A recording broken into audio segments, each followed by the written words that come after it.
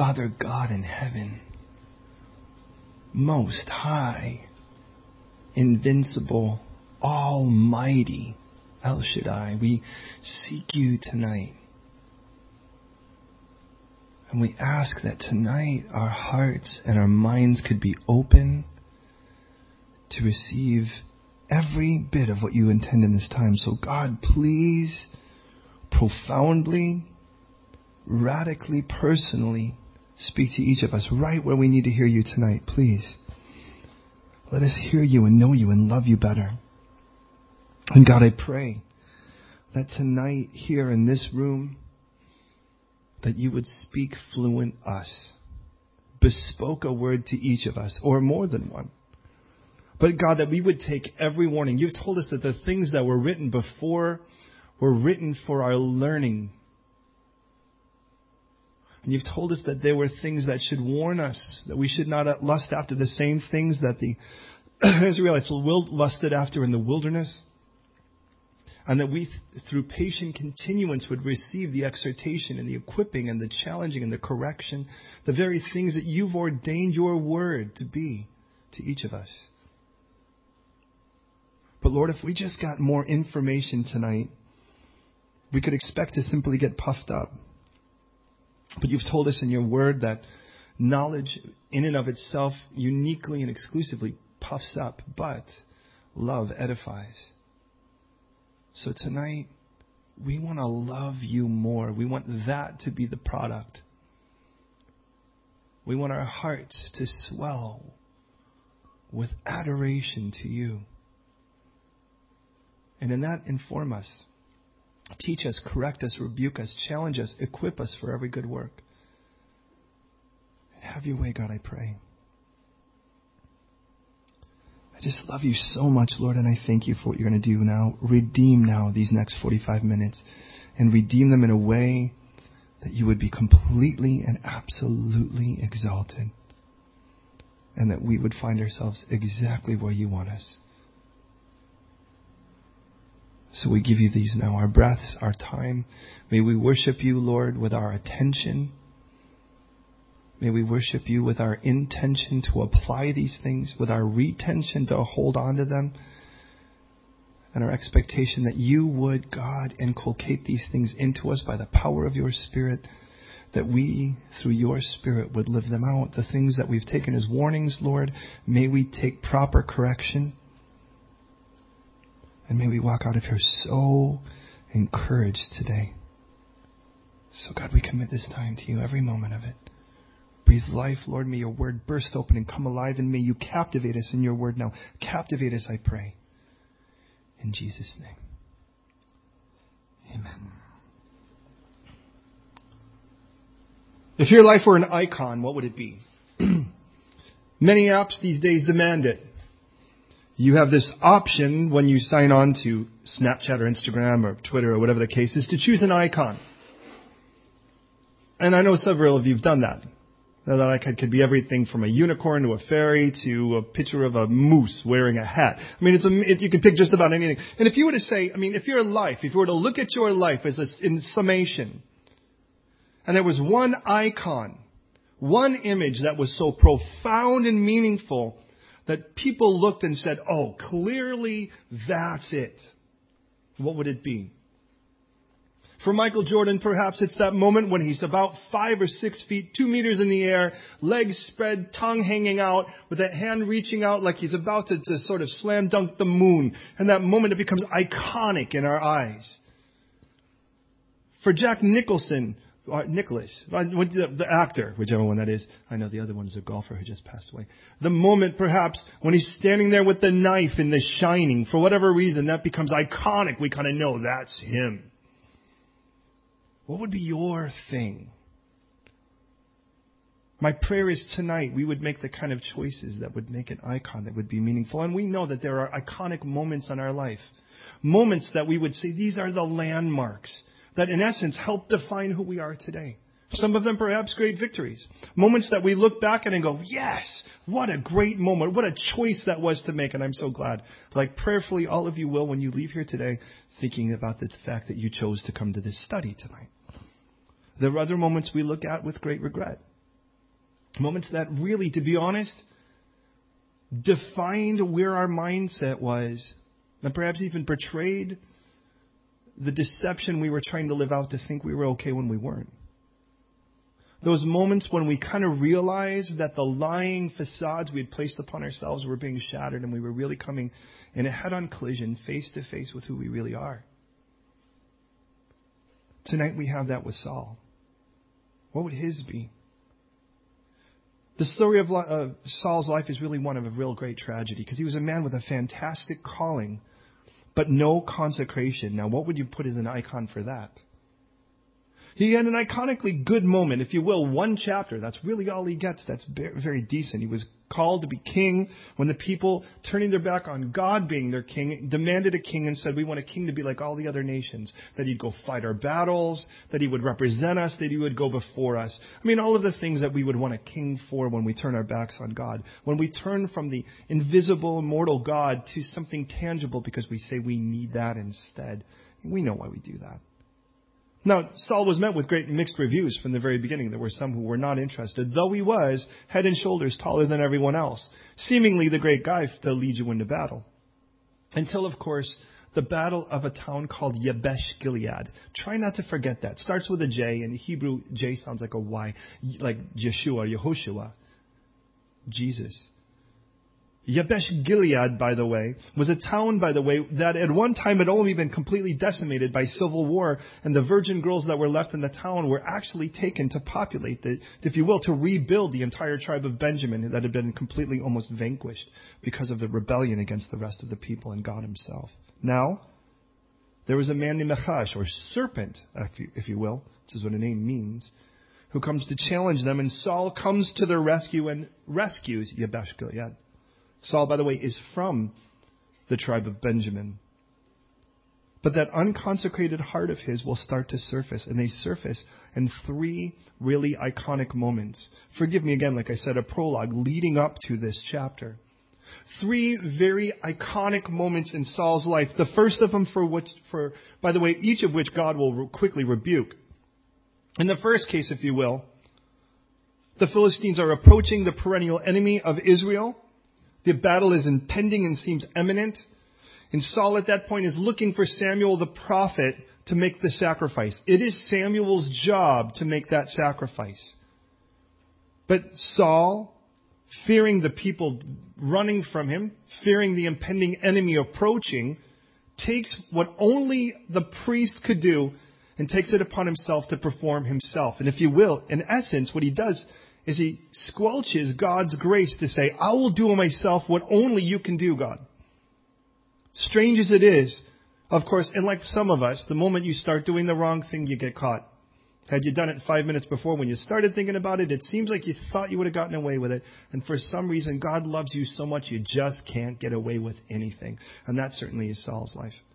So there is Saul right in the middle of sacrifice, and Samuel shows up and says, Saul, what are you doing? That is not yours to handle. That sacrifice is to be handled by someone God ordained, and it is not you. So from this point on, you've lost your legacy. There will never be another son in your lineage who will be king. Saul lost that, as if you will, he completely belittled God's grace. The second then, Saul is in hot pursuit of those Philistines, and he makes a ridiculous oath.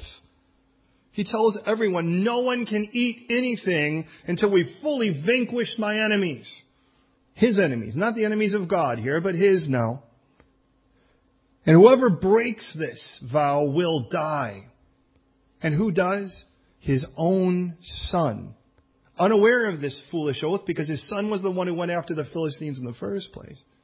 Takes his staff, puts it in the honey, puts it to his face, and then the men say, oh, you shouldn't have done that.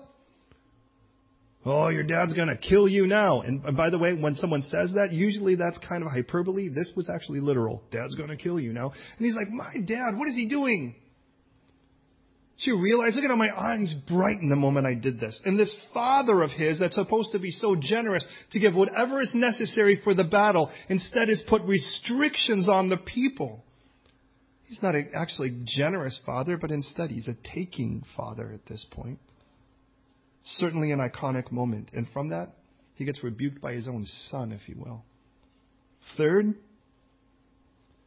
God has now spoken directly and tells him, by the way, listen and listen closely. By the way, when God says listen closely, it's time to stop everything else. You shouldn't be texting another person or thinking of anything else when God says.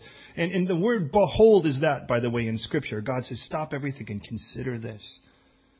It's time now to bring recompense upon the Amalekites for the way that they attacked us at the valley of Rephidim as the nation Israel escaped from Egypt. So leave nothing. Wipe it all out. And the Amalekites will be, in many ways, if you will be a very type or a metaphor, if you will, for the flesh in our own life. The flesh life that Romans 6 and 7 tells us needs to be completely put to death so that God's life could be lived through us. That selfish, self-driven, self-centered, fleshly life is to be laid to rest. That's the one that, by the way, that hung on the cross when Jesus hung for us. Was buried when Jesus was buried. So that the resurrected life of Christ could be lived in us. And we want the power of God's resurrection. We just don't want death before that. But let's be honest, you can't have a resurrection without a death. Any marriage is two deaths and a resurrection, if you think about it.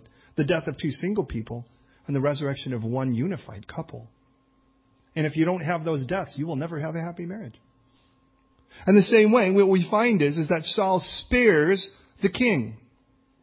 He sets free, if you will, the king Agag, the king of the Amalekites, to get, if you will, a monument made with him with stepping the proud, if you will, trophy of look at me stepping on the head of the king. Interestingly enough, if you go to Mount Carmel today, by the way, it tells us this was done in Carmel.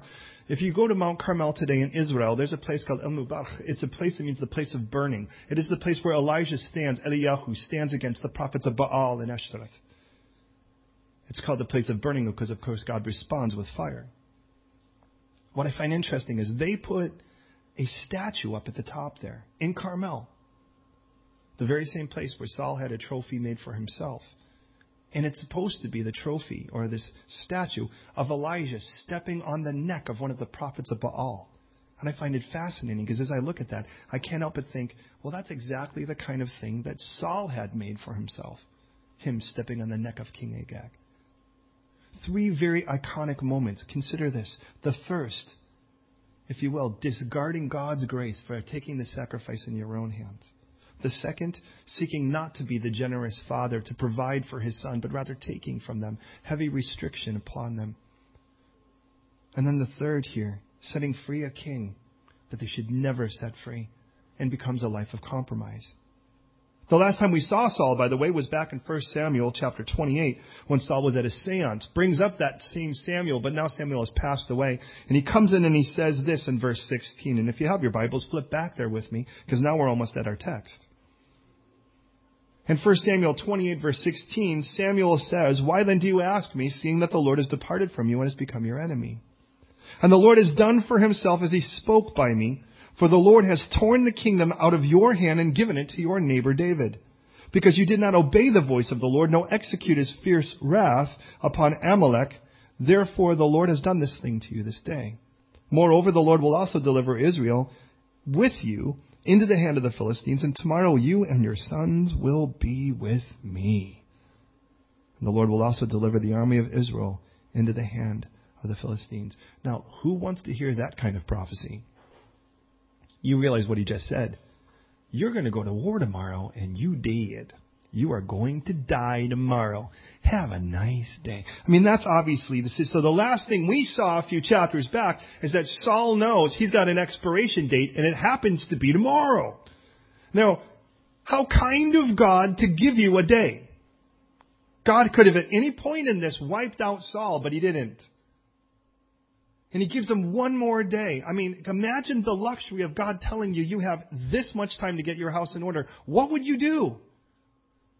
The whole time God has been telling Saul, you are fired. Here's your P45, step off the throne. There is somebody else to rightly take the throne, and it is not you. Unfortunately, Saul has no interest in doing that because he's still trying to retain an honor that is not rightly his. So Saul's going to go into battle anyways. Let me ask you, why in the world would Saul go into battle? The only thing I can think of is, well, if he knows he's going to die, he must try to at least die with honor. Because it makes no other sense. The last time we saw David, on the other hand, the replacement for Saul, he had just been in a 16-month backslide. And yet after 16 months, we now see David Philistine free. The Amalekites that Saul, for instance, was supposed to have wiped out, David is defeated. His dignity is restored. He even gives gifts of that spoil to his friends and family, says 1 Samuel 30. He is aloof from the upcoming battle, and all at the simple choice to recommit his life back to the living God. One choice. It wasn't a 15-step process. It was one choice. And that was, you know what? What in the world am I doing? I need to commit my life back to God. Interestingly enough, note by the way, God has pulled David and his men far from this battle, even though David, just a moment ago, if you will, was still part of the Philistines. Note also that restoring David to God did not mean restoring him to Saul. David now is aloof from a battle that will take out Saul and his family. God has already told us that in 1 Samuel 28. And David will not be remotely there to be blamed for it. So this is where we pick it up now on this. These three iconic moments, if you will, dismissing God's grace, not seeking to be a generous father, but rather laying heavy limitations and standards on others. And then as we look at it here, setting free a king you should never have. King doesn't get far, by the way. Samuel takes care of that. Now, 1 Samuel 31. Now the Philistines fought against Israel, and the men of Israel fled before the Philistines and fell slain on Mount Gilboa. Try this word with me. Gilboa. Try that. Give it a try. Gilboa. Got to give me that H in there. Some of you know how to pronounce that kind of thing at the end. Gal, by the way, like Galilee, means round or circle. Galilee as a region is a circular region, and that's why it's called Galilee. Like Gilboa, Gal being round, because if you were to look at all of the mountains in the mountainous area that surround the valley of Jezreel, or if we will, the valley of Armageddon, same place, the one mountain that would be the easiest to find is Mount Gilboa. And the reason is, it looks just like a pimple. It's the one place that is completely round. It looks like fufu. And if you've ever been to sort of the Western African region where they serve you things like fufu. And it's like this just round mound. And it's exactly what Gilboa looks like. So they flee to this place. But interestingly enough, though that means round or heap, the word ba'ach, because it's Gilboa, ba'ach means desire or to gush. In essence, what it means is the mound of desire, or the round gushing. So I'm going with mound of desire, which makes a lot of sense that would be the place Saul would fall. Verse 2, it tells us that the Philistines followed hard after Saul and his sons, and the Philistines killed Jonathan, Abinadab, and Malchishua, Saul's sons. Now we do know, by the way, that Jonathan was David's best friend, who David has not seen for quite a while now since he's been running from Saul who's trying to kill him. Now, God could have just told us that he killed, that Saul's sons fell slain. But God took special note to tell us that 3 sons fell, and he even mentions their names. You've noticed that, right? Now, if you're the kind that's a bit more meticulous like I am in that sense, I like to ask God why. Why did you put their names in the first place? Why didn't you say Saul's 3 oldest sons died or whatever? And then I couldn't help but look and go, well, wait a minute here. I know what Jonathan means. Jonathan means God's grace. That's interesting. Instead of, wait a minute. Abinadab, Abba means father. Abinadab means generous father. And then I look at Malchishua, like Malach means king. Shua, like Yahushua, like is in salvation. It literally means free the king. And I think, wait a minute. These are the 3 icons in Saul's life. The 3 moments of Saul's greatest failure. Well, if you were to put the icons of those things, you would put the icons of your own children. And you realize when Saul took the sacrifice upon himself, he could see the fall of his son. And God even told him, by the way, from this point on, your children will no longer be king. And that would have been Jonathan's job since he's the oldest.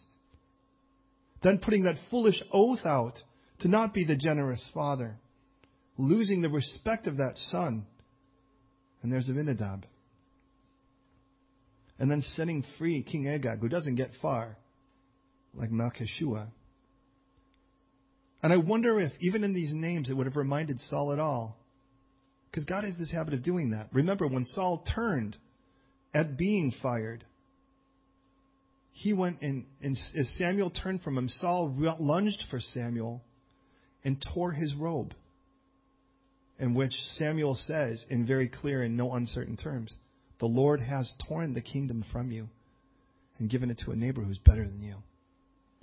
And the only reason I say that is,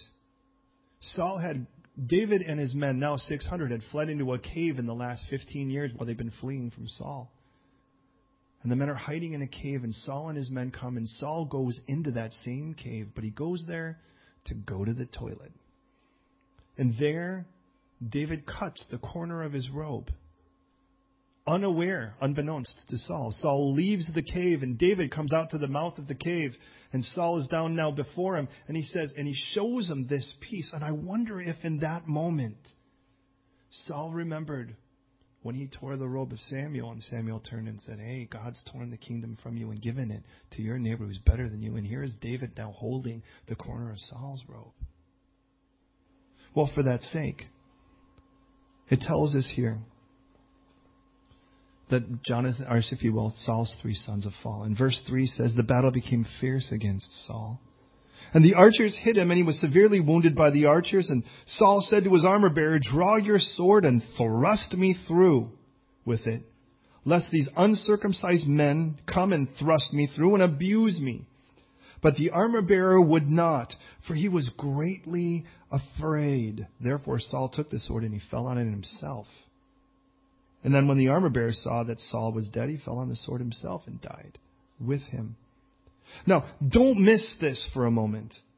Because what God starts to show us is what happened. Now, it's clear why the armor-bearer doesn't kill Saul. The armor-bearer doesn't kill him. It tells us here because he was greatly afraid. Do you see that in verse 4? And that's exactly, by the way, if you will, the very reason why Saul said that he actually spared King Agag and the greater stuff. He said, because I was greatly afraid of the people.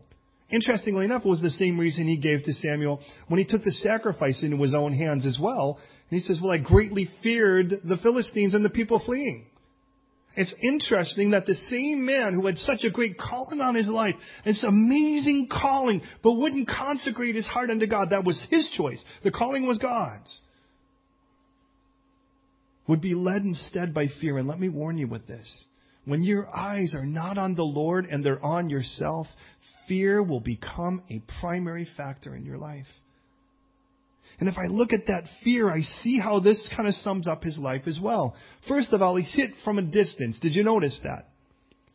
It isn't like, unless you're like Hawkeye, chances are you're going to get hit by someone you don't even know who hit you. You get hit by an arrow from who knows where. Saul is clearly hit. And it tells us he was wounded by the archers. He may have been hit more than once. That's the idea of being wounded by the archers. Notice the plural. If he was wounded by an archer, I would guess that he got one arrow.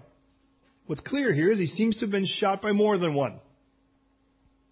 But then he turns to his armor-bearer and says, all right, look it. I've got to die with some honor here. You're going to have to kill me, because if I stay alive and the Philistines catch me, this is going to get a lot worse. But his armor-bearer was too fearful, so Saul winds up instead killing himself. And can I say, this is the life of fear that we live when our eyes are off the Lord. It starts because it could happen to us anywhere. We could get hit from any direction and fear could start taking us. You know what that's like. And usually, by the way, it starts with weird words like, what if? You ever get those? Let's face it, what if is a distant archer. Think it through. Most of the time, it's a distant archer that doesn't even have arrows. How many what ifs ever come to pass? But it doesn't matter. As long as one what if does, that seems to validate the other 400 we've given today. But you notice we never what if in a good way. We don't go, what if today God does something so revolutionary in my life, I'm transformed? What if God does something today and He shows up in such a way that He shows Himself strong like Scripture tells me He wants to? What if today God saved my mom? What if today that crazy roommate or neighbor or whatever instead turned to the Lord instead of turned to make my life more miserable, or my boss or whatever? We never what if like that. We only what if as if somehow we could live in fear of things we can't even see. And you know why? We forget that the Lord is our refuge, and the righteous in the name of the Lord is our refuge, and we run to Him and we're safe. But then it gets to that point where that fear starts to take a hold of us. And as we start living in fear, we start turning to other people, and we actually give them permission to abuse us. But when fear finally reaches its final end of its circuit, we find ourselves killing ourselves. What fear does is it puts us in a place where we're the ones with the dagger in our own hands falling upon it. You know that. But can I tell you, if you've accepted the gift of Jesus Christ, it says God has not given you the spirit again, or the spirit of fear again, to death. But rather, He's given you the spirit of power, of love, and a sound mind. Do you live in fear? If you fear God, in other words, you belong to Him and He's the biggest thing on the block, let's face it, He's the biggest thing there is, then you'll have nothing else to fear. But if your eyes are off the Lord, you'll fear everything else. Anything that's bigger than you, you'll fear. Let's face it, what you live in fear of is anything that's bigger than what your eyes are on. And if your eyes are on you, let's face it, we have a lot to fear. I could scare you. I'm bigger than everyone in this room, I think, and that's not a thing I'm bragging about. On the other side of it, I mean, you walk out of this room, who knows who's around a corner? I'm not trying to breed fear. That's an archer, isn't it? Saul's life shows us here. An unconsecrated heart lives in this kind of fear. And he gets to this point where he's still trying to die with some honor, but of course Jesus told us in Mark 8:35, whoever seeks to save his life will lose it. Interestingly enough, he's not trying to lose his life the right way here. The armor bearer. Now, what we see then from verse 5 onward, let's face it, by verse 4, Saul's dead. Did you notice that? So might I say, if we were to title this particular message, we might call it When Saul Falls. It tells us in verse 5, when his armor bearer, here's the immediate result. When his armor bearer saw that Saul was dead, he fell on his sword and he died with him. Verse 6, and Saul and his 3 sons, his armor bearer, and all his men. Did you notice the word all there? All his men died together that same day. The first thing we see is when Saul falls, that all that are under his influence are falling with him. Did you notice? That's his helpers. That's his family. That's those he serves with. It's his friends. They all start to fall with him. Have you seen this? I sure have. And it hurts me and it makes me so angry when I watch somebody that somewhere down the line has unconsecrated their heart to God, and they've played this foolish mindset game where they think that they sin in a vacuum, and their sin starts to culminate and surface. And as it starts to surface, you find that those closest to them are all dragged down with them. And you watch beautiful new believers so damaged by somebody, to be honest, that had a fantastic calling on their life, but used it for the wrong. And can I say, God's placed a fantastic calling on your life, and He's calling you to lead. The issue is not whether you're called to lead. The question is, where are you going to go? Because what you do, others will emulate. Do you want other people to look at you and think, yep, they get drunk, I should get drunk. Or they're promiscuous, so I should get promiscuous. Or, well, they're bitter, angry, and gossipful. Well, then I guess that must be okay. Is that really where we want to be? They're mediocre, so Jesus must be mediocre. Is that really where we want to be? Or do we want to be somebody that is so full on for Jesus that people say, hey, people have more respect for a terrorist than most Christians. You are aware of that, right? Why do you think that is? Because at least most terrorists are sold out to what they're doing. We can agree it's horrible. But it's like Christians are like noodles. You're really not exactly sure where they are and where they're bending to next. Because we're so afraid of stepping on someone's toes. And then what the enemy has done is filled the room full of toes. So you can't go anywhere. Hey, look, at the truth is going to offend. And Jesus even said, blessed is he who is not offended by me.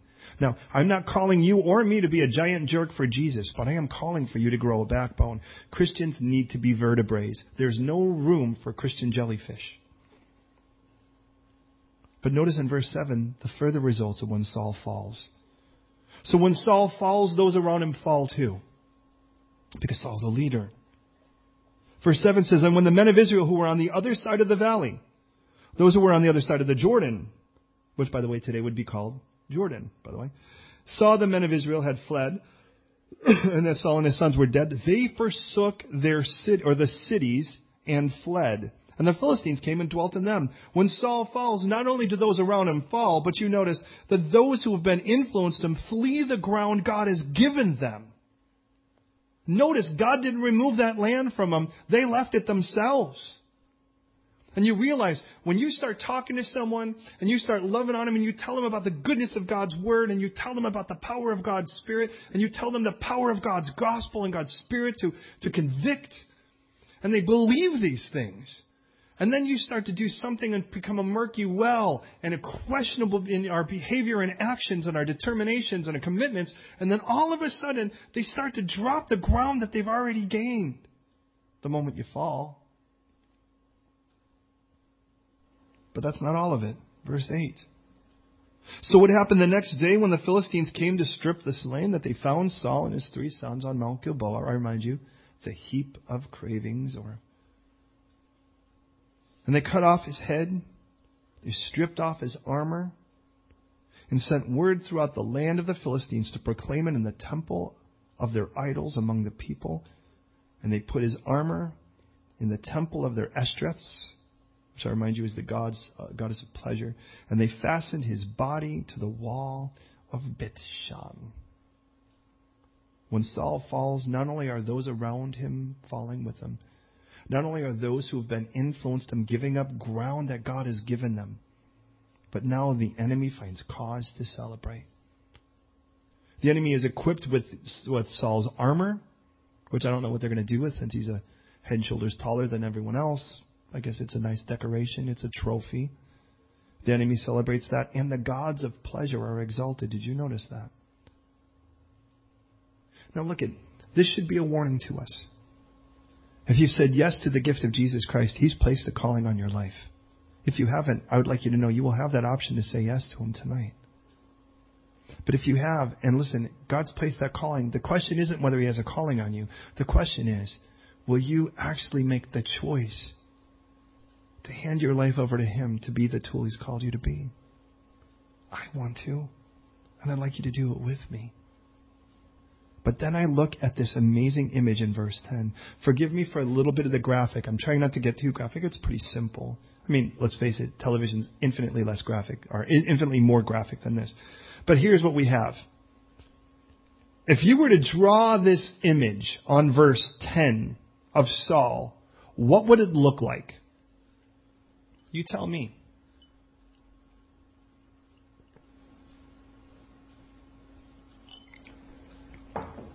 I would go with a headless body nailed to a wall. Would you go with that? Because it tells us they decapitated him. Now, it doesn't tell us what they did with the head, but you could pretty much bet that that's a trophy as well. So he's headless, and his flesh is nailed to the wall. Now, I think that's interesting, of course, for a guy that on 3 different occasions tried to pin someone else to the wall. You're probably aware of that. Twice was David, once was his own son. So I guess what comes around goes around, or however that goes. But I think there's something more than that. Because what we see here is a headless flesh nailed to the wall that is the entrance, the welcome wall of Bethshan. Hi, welcome to our town. Here's a headless chunk of flesh nailed to the wall. And I think, oh my goodness, there's Saul's icon. This is the summation of Saul's life in an image. Now, we're probably aware of the fact, at least prayerfully some of you, if not all of you here, that in Ephesians chapter 5, it tells us that Christ is the head of the body of Christ. That would make sense. The body being His church. He is the head. That is important to note. Now, in the context of Ephesians chapter 5, the head means He is the Lord, the boss. Nowhere in Scripture, and again, don't just believe me, search the Scripture yourself. Nowhere in Scripture does it ever say that if you just confess Jesus as your Savior, you're good for eternity. The term that is demanded is the term Lord, and that's very different. Who in their right mind wouldn't want Jesus to be a Savior, if for no other reason to bank on the get-out-of-hell-free card? Who wouldn't want to say, hey, look, if you're willing to pay for all that, why not say yes? The problem is that we have to let Jesus be the Lord of our lives. And that's very different. How much of what's called contemporary Christianity today really shows the lordship of Jesus Christ? I mean, where He really is the boss. And how much of it is really more like Jesus has become our great cosmic bellhop? Like somewhere in it, He's like doing room service. And people say, well, look, God's whole mission is to keep you happy and healthy and wise and comfortable. And if you have a problem, you just tell Jesus and He'll just be there to fluff up your pillows and put a mint on it. Really? Do you really think that we're going to stand before the Lord of eternity and go, I just wasn't really happy with the way you set my bed, that I could just lay in until you brought me my next thing? He is the Lord of Lords. And it says if we're willing to confess with our mouth that Jesus is Lord, not Savior, and believe in our heart that God raised Him from the dead, we will be saved. And I look at Saul and I can't help but think, this man is headless. What he has never had through his entire time was the proper head, which was God over him. He was glad to take, if you will, God's blessings, God's provision. But he wasn't interested in God's supervision, which is a very entire thing altogether. Now, interesting for what it's worth, how many senses does a person have? Hearing, smell, touch, taste, sight. How many do we have? 5, unless you're actually like watching old Bruce Willis films. There's only 5. Of those 5 senses, how many are on your head? Sight, smell, taste, hearing, touch. How many of them are on your head? Of the 5, how many? Yeah, all 5. Seeing, smelling, tasting, hearing, touch. Now, if you don't think you have this sense of touch on your face, just go like that once and, guess what? You have touch too. Now, if you were to remove your head, how many senses remain? Just one, your sense of feeling. And I find this interesting. When the church steps away from the lordship of Christ, there's only one thing left to be led by: our feeling. And you watch churches. Now, I'm not saying, we're the church or any of that. I'm saying we are part of a church that we should be a difference in. But we're not to be led by our feelings. As a matter of fact, what the Bible tells us is that our feelings lie. He who follows his heart is a fool, and that our heart is desperately wicked and deceitful above all things. So Disney lies about this one, and we really need to follow the Lord. And I've learned this from my years of studying martial arts. When you get the head to turn in a direction, the body will follow. Sooner or later, when the head turns, so does the body, if it's ever going to move again. So what happens when you decapitate the head from the body? It is left to its feelings to be guided. Hey, if you can't see or hear and you're trying to get across the hallway, what do you use? You use your hands. Because we use a sense of feeling. But I think it's interesting that it wasn't just that he was headless, but that his flesh was nailed to the welcome wall. And if you're real, Saul was a man not led by the headship of the living God, but by his flesh. You know what's interesting? That God even told us what town this was, didn't He?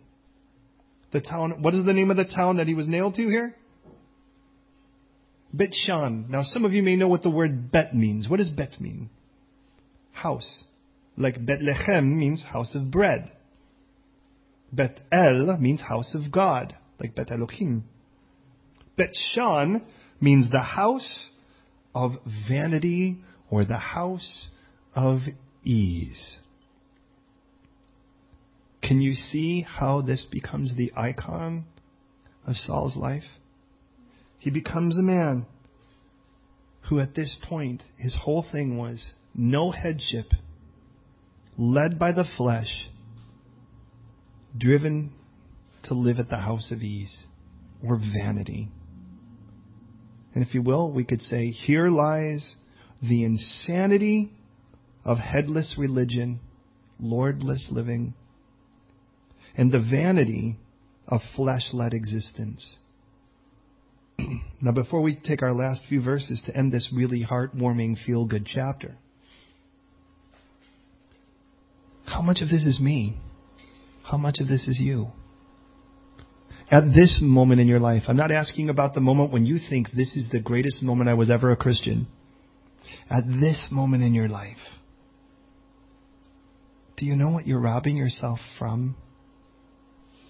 How many of you in this room would say you've had a good father? I mean, a really good father. Take a look. Okay. Some of you, don't be ashamed of that. I think that's a great thing. If my kids were here, I'd hope they'd raise their hands good and high. Isn't it great when you have a father that you know loves you and cares for you and provides for you and protects and delights in you? I would hope that be your father. It's certainly the father I wish to be. You realize, thus lies the headship. And what we rob ourselves from when we declare war against the one who loves us so, is we declare war in pursuit of the very things we rob ourselves from when we declare war against the one who loves us to care for us, provide for us, protect us, and delight in us. Now look, if you've never had such a father like that, I understand. But if you say yes to the living God, if you say yes to the gift of Jesus Christ, then you are adopted. And you do have you don't just have a good father, you have the best father who provides for you, protects, and takes pleasure in you. And why would we want to fight that? But to say, hey, you serve me now, sounds insane. And it should. Could you imagine that the icon that typified your entire life was a headless chunk of flesh nailed to a wall at the house of vanity or the house of ease? Are you angry at God when things go a little bit rough? As if somehow God's whole purpose is to make your life comfortable? You've heard me say it before. God's mission is not to make you comfortable, to give you a comfortable life, but rather to be your comfort in this life. That's very different. He doesn't owe you anything but hell. Everything good you get is by grace. Last 3 verses and we bring this to close. Now when the inhabitants of Yabesh Gilead heard what the Philistines had done to Saul, all the valiant men rose and traveled all night, took the body of Saul and the bodies of his sons. Whoa. Did you notice Saul was not the only one nailed to that wall? The body of his sons from the wall of Bethshan. Do you remember what their names meant? God's grace, generous Father. Who can tell me the last of them? What's that? Free King. Well, that's what God intended Saul to be. As a man who lived in God's grace. A man who knew the generosity of the Father. A man who could live under a king who sets free. Well, thus lies the man who could have been, but wasn't. And yet he lived as a king, but died as a spiritual pauper. But the valiant men arose, traveled all night, took the body of Saul and the bodies of his sons from the wall of Bithshan, and they came to Yabesh and burned them there. And they took their bones and buried them under the tamarisk tree at Yabesh and fasted 7 days. Now wait a minute. What town were these men from that went and got the bodies? Yabesh Gilead. Oh, can anyone tell me what happened there before? Why would those men, of all men, go and get the bodies of Saul and his sons? Do you remember at the beginning? This was the place where Saul rose and rescued them in his one good chapter. There's a grace in that. That's somewhere in all of that. The one, and here's, if I can give you this one word of encouragement. Though Saul has one good chapter and a handful of bad ones, that doesn't mean that the good chapter ever went to waste. People still were touched and meant by it. Now, a couple quick things before we head into prayer in this.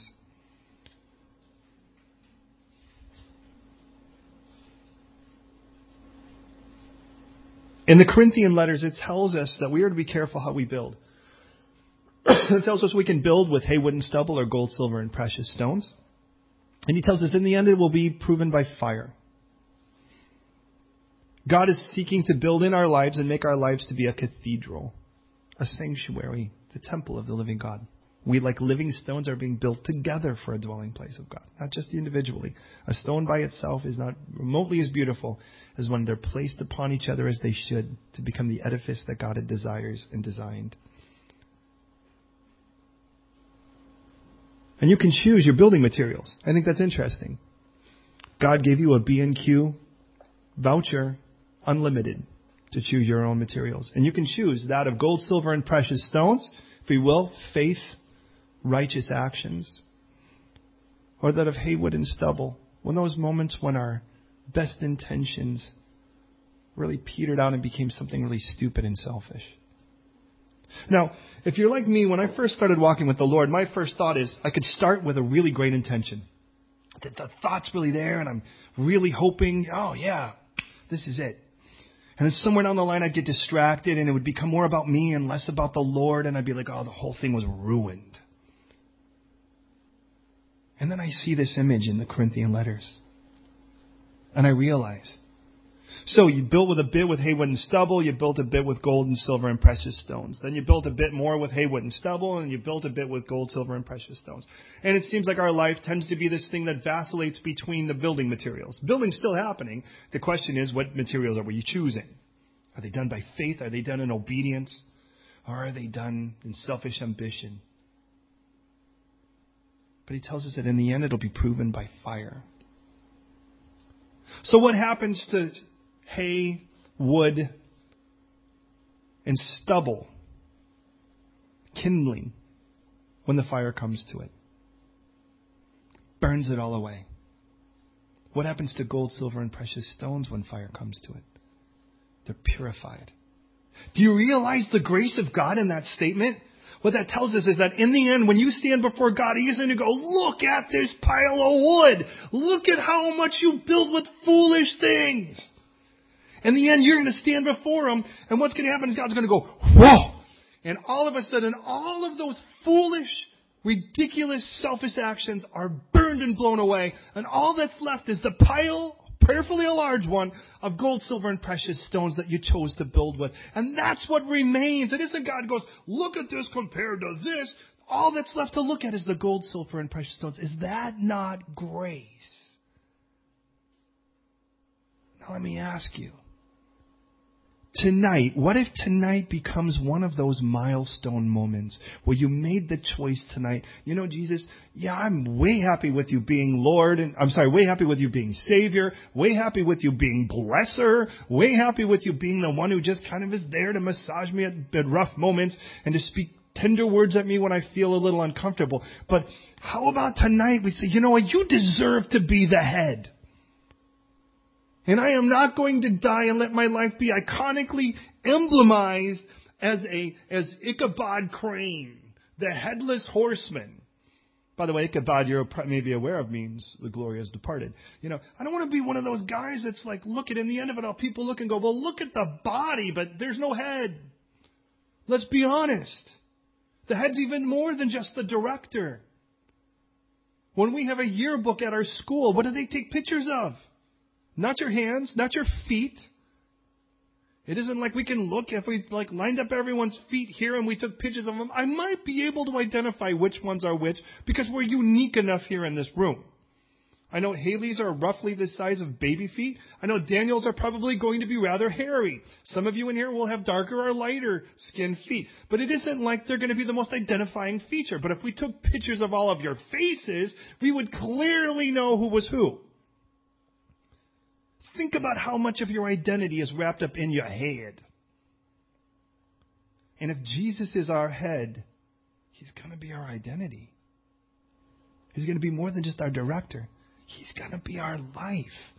That's exactly what Colossians 3 says. Since you were raised with Christ, seek the things which are above. Put your mind and heart on those things above, where Christ has died and is risen and further is at the right hand of God. And He tells us, by the way, because you died. And your life is hidden with Christ. And when Christ, who is your life, appears, you will appear with Him in glory. Is He your life today?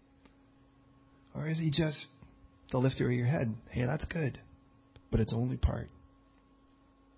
As we go to prayer, I'm here to let you know that the story of the gospel is more than just Jesus died for your sins. Though it is clearly essential. Jesus did die for your sins and mine. Every human being seems to inherently know that we are sinners. We inherently know we're just not right with God. And the only thing we can either do is change who God is, which makes Him an unrighteous judge, or try to figure out a way that we could kind of sneak in on a technicality. But Scripture says that if God's to be righteous, He must punish all wrong. But how does He do that and still love us? Well, God gave us one provision. If somebody perfect, with no guilt, was willing to step in your stead voluntarily, God would allow His provision. He would take your sin upon Himself. But God knew that the only one qualified to do that would be Himself. And thus, God's own begotten Son, only begotten, by the way, monogenes means the only one of His gene pool, if you will, the only one of God's species, which makes Jesus God by virtue of the term, comes to earth, tempted in every way, yet without sin, volunteers to step in your stead and dies on the cross. Now look, if you lined up every religious leader and you were going to pick one from the buffet, who would you pick? First of all, I think there's two things we need to ask. First is, who is qualified to pay that price? Only Jesus. He was the only one that's sinless. Do you know even the Quran says that He was sinless, but doesn't say the same of Muhammad? Not that that's, you get it. Not that that's Scripture. The Bible made that clear. But second, He was the only one who volunteered. None of these other guys did. Even if they all were real. Jesus is. And He qualified and volunteered. But when He died on the cross, your guilty verdict died with Him. But I remind you again, that's half the story. As Scripture promised, He was buried. And as Scripture promised, on the third day He rose again. And on the third day, He becomes our resurrected Lord. What that tells us is, though the old life dies, there's a new life to live now. And that new life is under His lordship. There's the point. I remind you, God is not a God of nots. He's a God of instead of. And tonight, God would like to exchange your guilty life for His innocent one. The life we live that heads to death, that is spiritually dead, for one that is living and thriving in Him. One that we feel like we're free agents when we're not. We're living the life of Saul, headless, trying to crown ourselves when we're not rightly the one for our own throne. And He'd like to exchange that tonight for finally finding rest for your soul under His lordship. But that's the choice you've got to make. Can I say I've made mine? And tonight I just want to say it again because I want to. Tonight we can walk out of here saying, Lord, let my life, really the only emblem left, the only icon left, is Jesus. Paul would say, to live is Christ, and to die is gain. Let's face it, you can never really say to die is gain if you can't say to live is Christ. Will you pray with me?